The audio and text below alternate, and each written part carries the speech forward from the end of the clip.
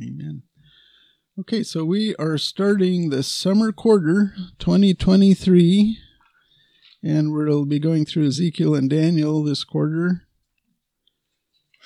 So lesson 1 of the summer quarter is the beginning of Ezekiel's ministry, and we're covering Ezekiel chapters 1 through 7. So Lord, we thank you. We just finished looking at the eternal state, and now we're going backwards in time, 2,600 years, to when Ezekiel prophesied from Babylon. And your word is good for eternity at any time. And so we pray for discernment. Ezekiel has a lot of challenging parts. We pray that you'd help us to understand them as you intended, and that it would help us to grow. In Jesus' name, amen. So the quarterly only covers chapters 2 and 3. I will be doing a lot of summarizing here. So the author of this book is Ezekiel. His name means God will strengthen or God will harden. That's what Ezekiel means in the Hebrew. Ezekiel was a priest.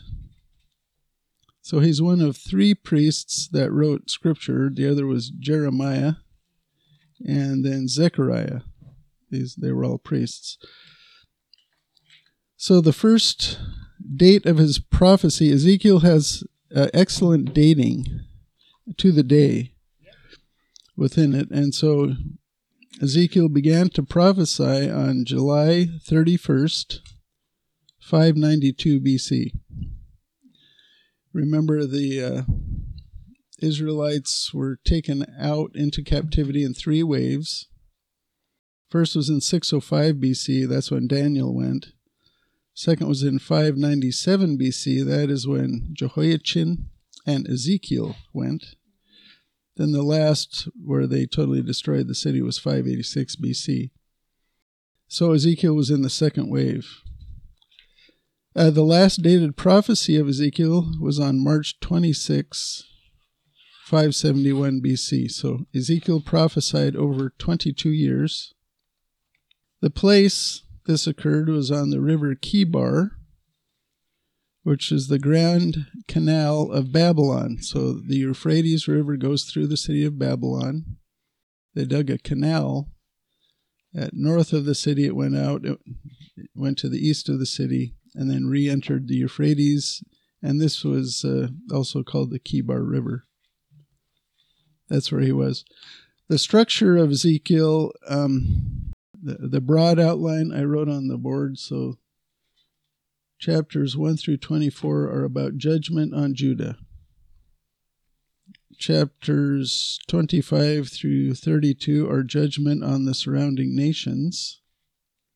And then chapters 33 through 48 are the restoration of Israel and Judah. And that is, the whole thing's prophetic because he was prophesying before the Babylonians came and destroyed Jerusalem. So it's all predictive. So in chapter 1, I'll just do an overview. This is in Ezekiel's 30th year. So he was 30 years old when he began to prophesy. He saw the throne chariot of God, which is a pre-incarnate appearance of Jesus. And Jesus was the figure on the throne. He looked like fire. There were 4 living beings with 4 faces, human in front, lion on the right, calf on the left, eagle on the back. They were standing on 2 legs, straight like a man, but their feet were like calves. They had 4 wings, with 2 touching the other 2, forming a box. And then with their other 2 wings, they covered their bodies because they were close to the Lord. They had associated wheels with eyes that seemed to intersect each other. Reading this is hard to imagine in your mind, but So, and they did not turn when they moved in different directions. They would just move without turning. There was an expanse like crystal over the cherubim. You know, this reminds us of Revelation chapter 4, which we just went over. I'm sure these are the same angels. The throne was azure blue, and the figure above the throne, from the loins up, he looked like glowing metal, and from the loins down, he looked like fire. And he was surrounded by a rainbow. So that's chapter 1. And imagine what Ezekiel did when he saw this. He fell down on his face. That's what happens when you see God. Okay, so that's chapter 1. Yeah, the more you study the Bible, the more fascinating it is. It is very fascinating. So yeah, the Old Testament is dated. It has many dates. The church does not have dates. If you look through the epistles, there's no dates. We don't know when the rapture is going to come. There's no date, But the Lord was very smart. He was very specific, yeah. So, but anyway, so now the quarterly dives in chapter 2 of Ezekiel. So section A is Ezekiel's call as a prophet, and that's verses 1 through 10 of chapter 2. So can I get somebody to read verses 1 through 10 of chapter 2? Yeah, so verses 1 and 2, he said to me, Son of man, stand on your feet that I may speak with you. As he spoke to me, the Spirit entered me and set me on my feet, and I heard him speaking to me. So if God calls you to do something, he will provide the power to do it. Remember, Ezekiel is on his face. And he said, Son of man, stand on your feet. And the Spirit entered him and stood him up. So, and that is how we live. We live in the power of the Spirit. The Lord asks us to do something. He will give us the power to do it. And, as you'll notice going through this, that the Lord does this, the Spirit comes into Ezekiel intermittently here and there. It will say, the Spirit entered me and, did this, or moved me, or pulled me by the hair, something like that. So it is different in the Old Testament than it is with us. With us, the Spirit comes into us at the moment of belief in Jesus, and he stays eternally. He never leaves. So the Old Testament, the Spirit's ministry is different to the Old Testament saints than to us. So then verses 3 and 4, Then he said to me, Son of man, I am sending you to the sons of Israel, to a rebellious people who have rebelled against me. They and their fathers have transgressed against me to this very day. I am sending you to them who are stubborn and obstinate children, and you shall say to them, Thus says the Lord God.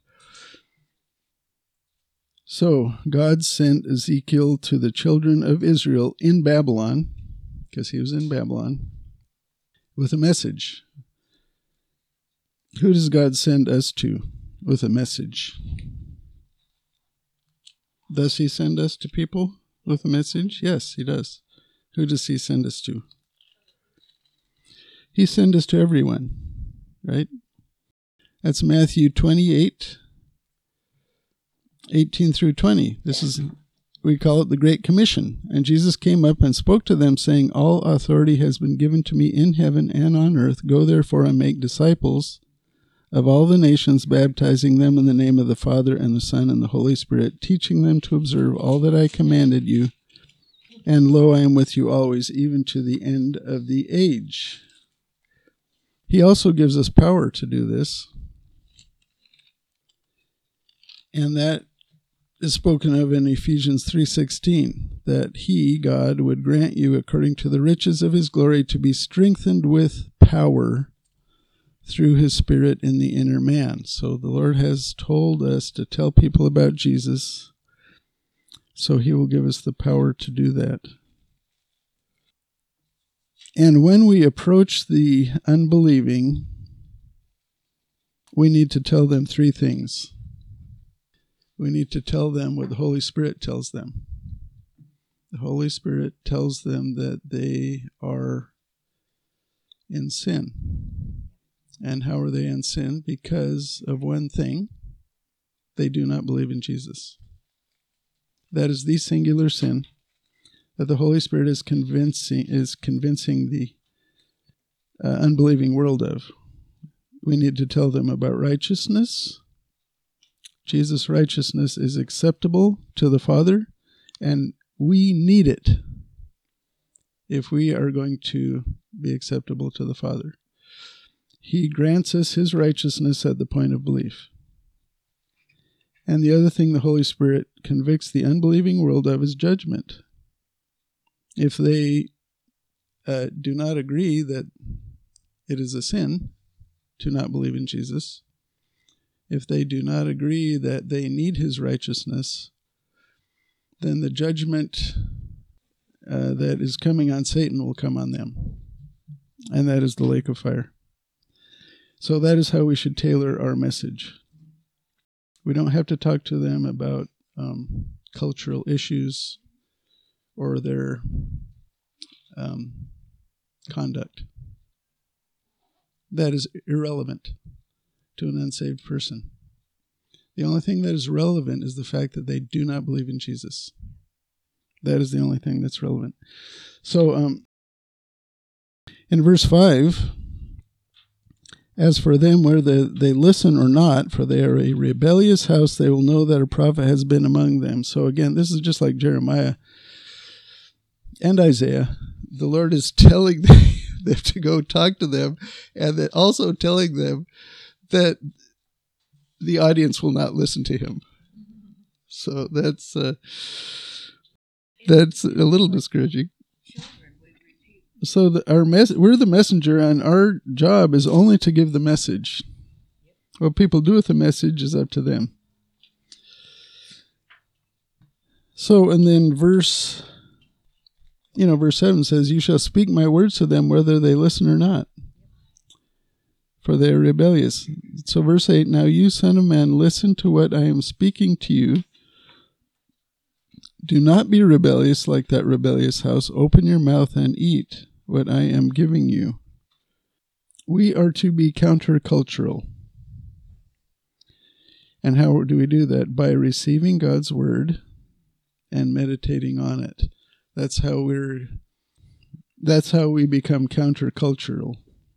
We receive God's word, as he told Ezekiel to do, and we meditate on it. That's what this metaphor of eating the scroll is. We take it in and we gnaw on it. We gnaw on it mentally. Like a bone. We gnaw it like a bone. So then I looked, and behold, a scroll was extended to me, and lo, a scroll was in it. When he spread it out before me, it was written on the front and back, and written on it were lamentations, mourning, and woe. So this was a message of judgment to Judah. And that is spelled out in, not just to Judah, but to Judah and the surrounding nations. And that's spelled out in chapters 4 through 32. Okay, so that is Ezekiel's call. Any comments about that? Okay, so next we're on to section B, Ezekiel's commission. And that is chapter 3, 1 through 15. I'll read that section. "Then he said to me, Son of man, eat what you find. Eat this scroll and go, speak to the house of Israel. So I opened my mouth, and he fed me this scroll. He said to me, Son of man, feed your stomach and fill your body with this scroll which I am giving you. Then I ate it, and it was sweet as honey in my mouth. Then he said to me, Son of man, go to the house of Israel and speak with my words to them. For you are not being sent to a people of unintelligible speech or difficult language, but to the house of Israel, nor to many peoples of unintelligible speech or difficult language whose words you cannot understand. But I have sent you to them who should listen to you. Yet the house of Israel will not be willing to listen to you, since they are not willing to listen to me. Surely the whole house of Israel is stubborn and obstinate. Behold, I have made your face as hard as their faces, and your forehead as hard as their foreheads. Like emery harder than flint, I have made your forehead. Do not be afraid of them, or be dismayed before them, though they are a rebellious house. Moreover, he said to me, Son of man, take into your heart all my words which I will speak to you, and listen closely. Go to the exiles, to the sons of your people, and speak to them, and tell them, whether they listen or not, thus says the Lord God. Then the Spirit lifted me up, and I heard a great rumbling sound behind me. Blessed be the glory of the Lord in his place. And I heard the sound of the wings of the living beings touching one another, and the sound of the wheels beside them, even a great rumbling sound. So the Spirit lifted me up and took me away, and I went embittered in the rage of my spirit, and the hand of the Lord was strong on me. Then I came to the exiles who lived beside the river Kibar at Tel Abib, and I sat there 7 days where they were living, causing consternation among them. Okay, so what God told him at the beginning of chapter 3, he said, eat what you find, eat this scroll, and go speak to the house of Israel. So on this scroll was information from God that he should learn and think about, and then transmit it to the exiles in Babylon. And notice what he said about it. In verse 3, he said, Son of man, feed your stomach and fill your body with the scroll which I am giving you. Then I ate it, and it was sweet as honey in my mouth. Now, David said this also in Psalm 19:10. Psalm 19:10 is a pretty popular psalm. It's a psalm about God's revelation of himself in nature and God's special revelation in his word. The judgments of the Lord are true. They are righteous altogether. They are more desirable than gold, yes, than much fine gold, sweeter also than honey, and the drippings of the honeycomb. So David called God's word sweet. Jeremiah, who also had messages of judgment, called God's word sweet. And that is in Jeremiah 15 and verse 6. That's not right. It's verse 16. 15 verse 16.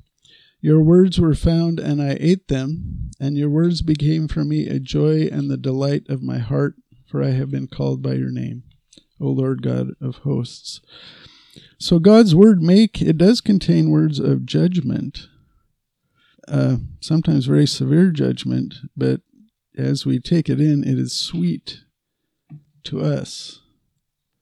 Yeah, John also said that about God's word. We just finished this book, Revelation 10 and 9 and 10. So I went to the angel telling him to give me the little book, and he said to me, take it and eat it. It will make your stomach bitter, but in your mouth it will be sweet as honey. So I took the little book out of the angel's hand and ate it, and in my mouth it was sweet as honey. And when I had eaten it, my stomach was made bitter. So John differentiates between the word of God itself and then what it is saying, which is severe judgment in Revelation. So God's word is sweet. God's word is helpful to us because God's word gives us hope. It tells of judgment, but it tells of restoration. And it also tells how we can be protected through judgment as we're living this life. And so that is what makes it sweet. So then in verses 4 through 6, God tells Ezekiel that he will not make him learn a different language for this message. The mission field will not require learning a new language. He's going to his own people in his own language and telling them this. Now, do you think it is easier to talk to people in your own language, that in your own culture that you know, than to go to someplace else and learn a language and tell them? What do you think is easier? They're both pretty challenging. Yeah. Yeah, sometimes the closer people are, the harder it is to do this. I think it's easier to talk to strangers about the Lord than people I know or my family. So, but Ezekiel, Ezekiel's a lot like the United States or Israel. The United States was founded by Christians, and was in 1892 the Supreme Court ruled 9-0 that the United States was a Christian nation by all its historical precedents and things like that. And right now, the United States has become like Israel in judgment, and because we've totally fallen away from that foundation. And God is sending Ezekiel to his countrymen, the other exiles, to tell them about judgment. And then verse 7, it says, "Yet the house of Israel will not be willing to listen to you." This is a prophecy from God to Ezekiel. "Since they're not willing to listen to me, surely the whole house of Israel is stubborn and obstinate." So God says, I want you to tell them they will not listen to you. I want you to tell them anyway. And for many people, that's true about us. God wants us to tell them. They may not listen, but God still wants us to tell them anyway, because we don't know if they'll listen or not. We have no idea. So, verse 8 and 9,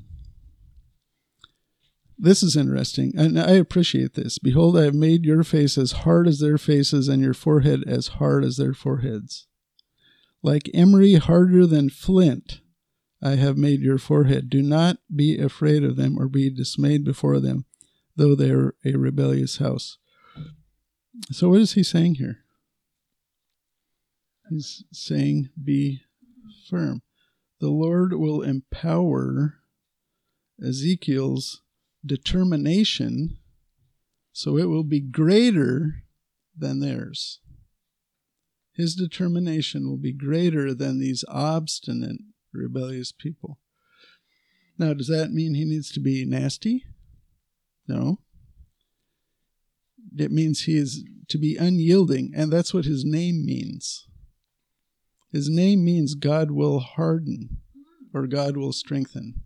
That's what Ezekiel means. So that's interesting. So he says, I'm going to give you a tough job, but I'm going to make you tougher than the job is. So that's another example of God providing the power to do what he asks you to do. He will provide the power. Pray that I be bold. Yes, pray that. Yeah, and we need that. We need that prayer to be bold, to be willing to speak up and tell people about sin, righteousness, and judgment. So, and then verse 10, "Moreover, he said to me, Son of man, take into your heart all my words, which I will speak to you, and listen closely."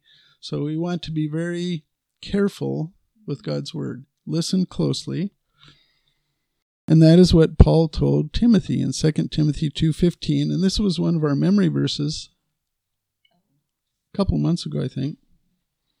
2 Timothy 2:15, "Be diligent to present yourself approved to God as a workman who does not need to be ashamed, accurately handling the word of truth."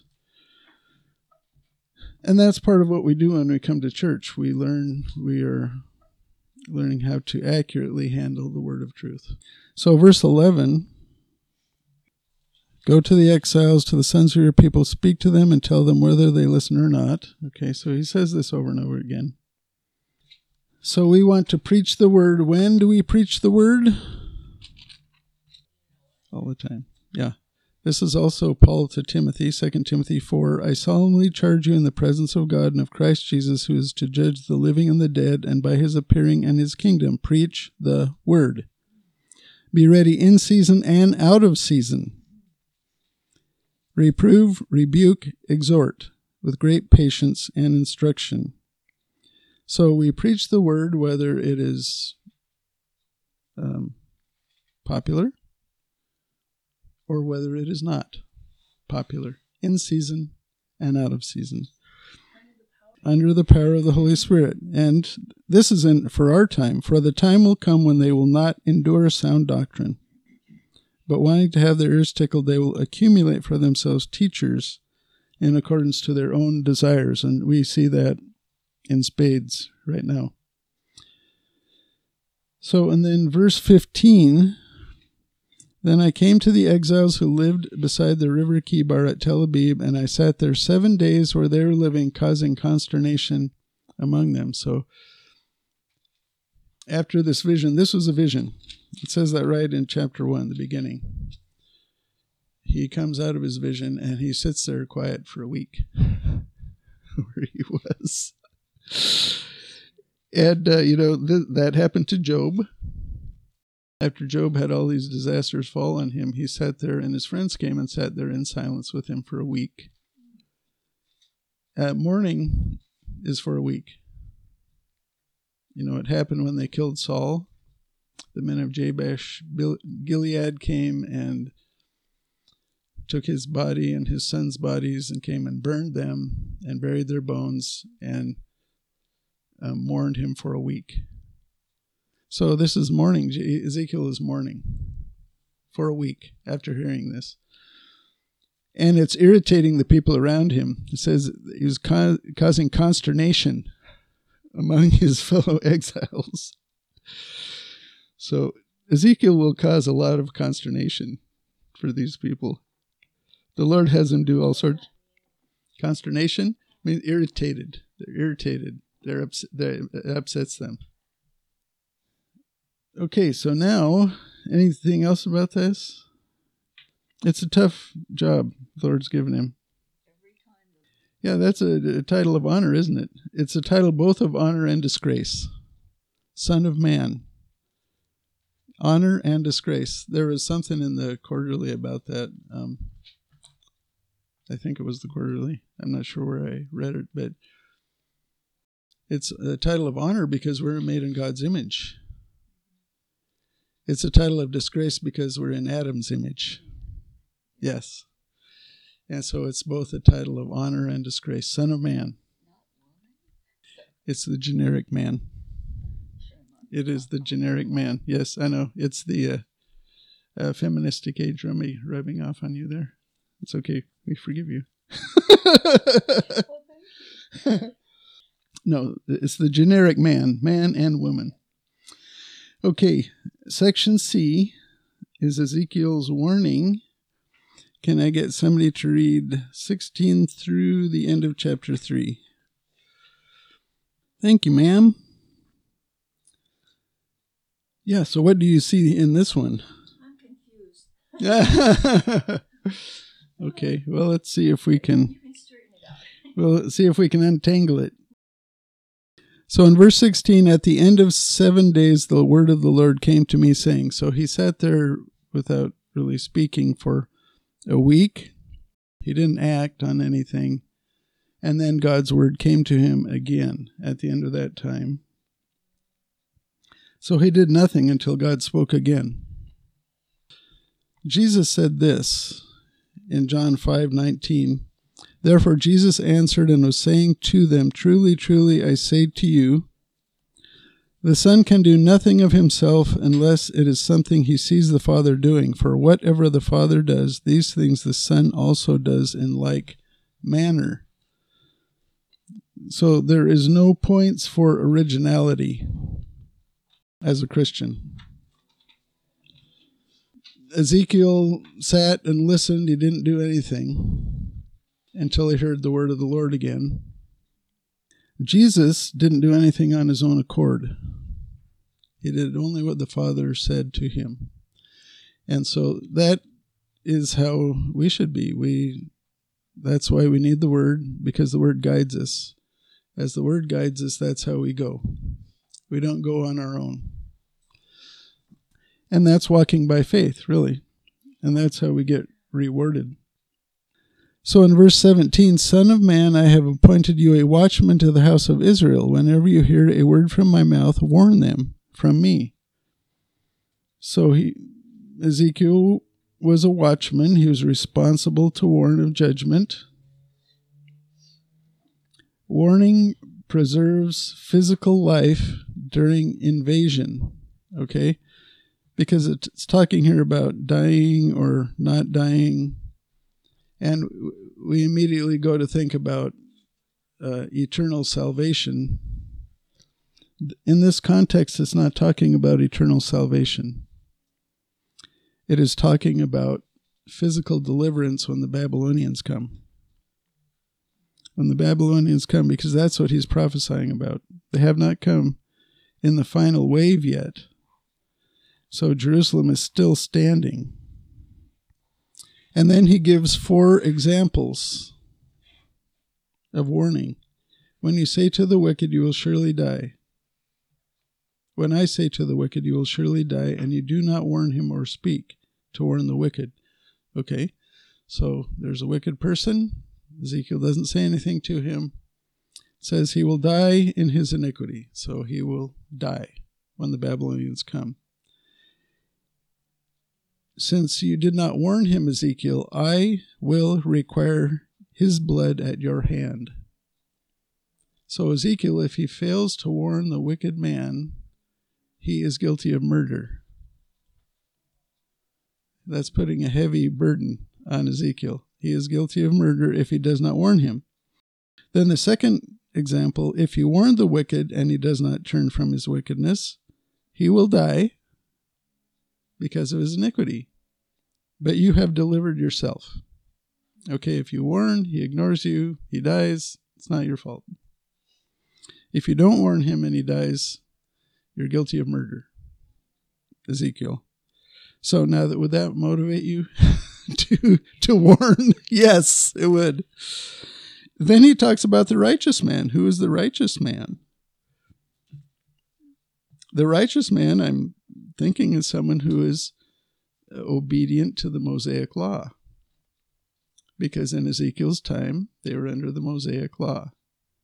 Okay, so he is, doing the best he can, and usually that is a saved person. A saved person. But he turns away from his righteousness and commits iniquity, and I place an obstacle before him, he will die. Since you have not warned him, he shall die in his sin, even though he's righteous. If he is sinning at the time the Babylonians come, the Lord will allow them to kill him. And Ezekiel will be guilty of murder for him if he has not warned him. However, if you have warned the righteous man that the righteous should not sin, and he does not sin, he shall surely live, because he took your warning and you have delivered yourself. So in times of judgment, and we saw this, I'm getting things mixed up about when I saw this, but it might have been on Facebook. Wealth does not deliver from judgment. Wealth cannot save you in judgment. Righteousness can. And that is why we need Jesus' righteousness. And if we want physical protection, we want to act on that righteousness and that guidance that is given to us, and that will protect us physically. If we have Jesus' positional righteousness before God, and we're going to heaven, but we do not act on it, that will not protect us physically. We can be killed physically, and that's the sin unto death. The Lord will take you home. If you continue in sin without growing after salvation, he will eventually allow physical death. So And we want to honor the Lord. We love the Lord for what he's done to us. And so the best way to do that is to listen to him and yield to what he would like with us. So verse 22, the hand of the Lord was on me there. Remember, he was with his compatriots there beside the river Kibar at Tel Aviv when he got this word. And then the Lord told him to physically get up, go out to the plain, and I will speak to you there. So he went out to a plain. Nobody knows what plain this is. There are several plains around Babylon. It's in the Mesopotamian valley between the Tigris and Euphrates. Remember, the Euphrates runs through Babylon. So he went to a plain out there. So I got up and went out to the plain, and behold, the glory of the Lord was standing there, like the glory which I saw by the river Kibar, and I fell on my face. So he saw the throne, he saw the angels, he saw the wheels, and all that sort of stuff, and it made him fall down again. And then again, the Spirit then entered me. So the Spirit had come before, it left, comes again. Now, this is the Old Testament way of things with the Spirit. And made me stand on my feet, and he spoke with me and said to me, go shut yourself up in your house. So the Lord is now placing some restrictions on Ezekiel. He's putting him under house arrest, basically. He does not want him to have fellowship with the other Jews in Babylon. As for you, son of man, they will put ropes on you and bind you with them so that you cannot go out among them. So this is a metaphor for the same sort of thing, house arrest. He is not to fraternize with the other Jews, to be separate from them. And that happened to Jeremiah too. He was not to intermingle socially with the other Jews. And then verse 26, another restriction. Moreover, I will make your tongue stick to the roof of your mouth, so that you will be mute, and cannot be a man who rebukes them, for they are a rebellious house. So he will not speak. That's the only thing he will speak. He will not speak personally. So when he's not prophesying, he is mute, and God makes him mute. He says, but when I speak to you, I will open your mouth, and you will say to them, thus says the Lord God. So when Ezekiel speaks from now until the time of the fall of Jerusalem. So this is in 592. Jerusalem fell in 586. So what is that? That is 92, and then it's counting down. So it's 6 years. 6 years. Yeah, it counts down. So for 6 years, the only time Ezekiel opened his mouth was when he was prophesying. And other than that, he was mute. So that's a harsh thing for the prophet. Ezekiel had a rough time here. Yeah. So no private speech, only prophecy. And then it says, he who hears, let him hear. And he who refuses, let him refuse. For they are a rebellious house. Jesus said that many times in all of the letters to Revelation. At the end, he said, he who has an ear, let him hear. Yeah. Excuse me. Yeah, idolatry, gross idolatry. And that'll be all through this. He'll bring it up. He said the idolatry was worse than the pagan nations. Really? In Judah. Worse than the pagan nations? Yeah. Yeah, at the time of their the siege, Babylonian siege, Judah had fallen into sin worse than the nations around them. Wow. So that's the last that the quarterly went through. So let me quickly go through 4 chapters for you. We won't read it, but chapter 4 says this. So the Lord has Ezekiel doing skits. So Ezekiel was take a brick and write the word Jerusalem on it and make a scale model of a siege. with siege works and things around it. Then he was to lay on his left side, which would be causing him to face north toward the northern kingdom for 390 days. Then he was to turn onto his, he could get up and eat and stuff. Probably daily for hours he would lay on his left side. And that was for the sin of Israel, a day for each year. And then he was to turn over and lay on his right side, which caused him to face south, 40 days for each year of the sin of Judah. So that's a total of 430 days of sin, and the commentaries that I saw did not know exactly what that correlated with. So I can't tell you what that correlated with, but 430 days with much more to the northern kingdom, and 40 for Judah, to lay on his sides. During this time also, he's to have somebody put ropes on him. I'm assuming this is his wife, when he was laying there. Put ropes on him, tie him up. Then he was to have starvation rations and cook them over human dung to eat. And that was to symbolize that Jerusalem will starve to death during the siege. And then he complained and said, "Lord, I've never defiled myself." And the Lord said, "Okay, you can use cow dung instead of human dung,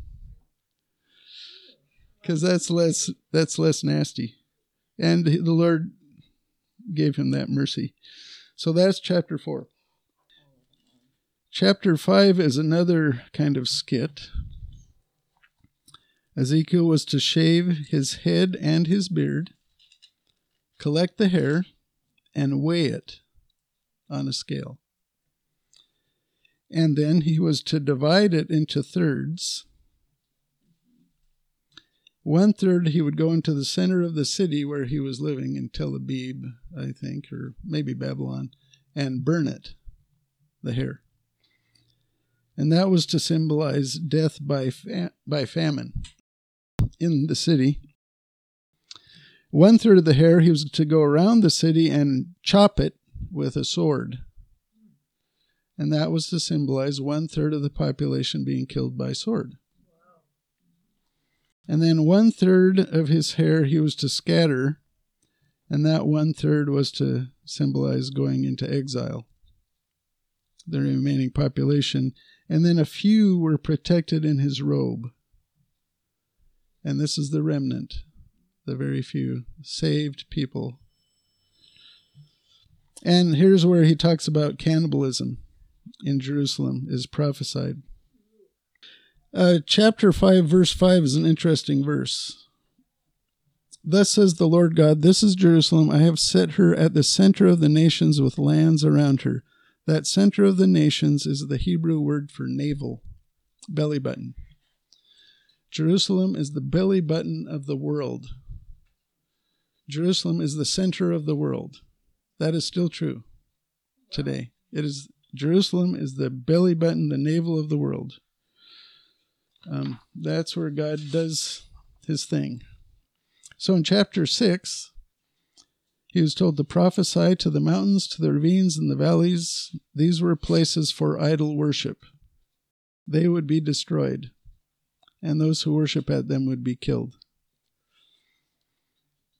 That's chapter 6. Chapter 7, Ezekiel said the end is coming over and over and over and over again. He said the end is coming, the end is coming, the end has come, over again. In Amos chapter 8 and verse 2, Amos said the same thing concerning the northern kingdom, just before the Assyrian invasion. It also says God will show no pity.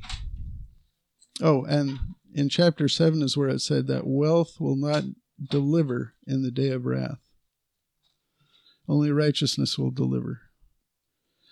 And that is the end of our lesson. So, Lord, this is wild stuff, a lot of skits. We thank you for Ezekiel. He was willing to do what you asked. You asked him to do some hard things. But he wrote it down for us, and now 2,600 years later, it is still useful to us. So we thank you for that. In Jesus' name, amen.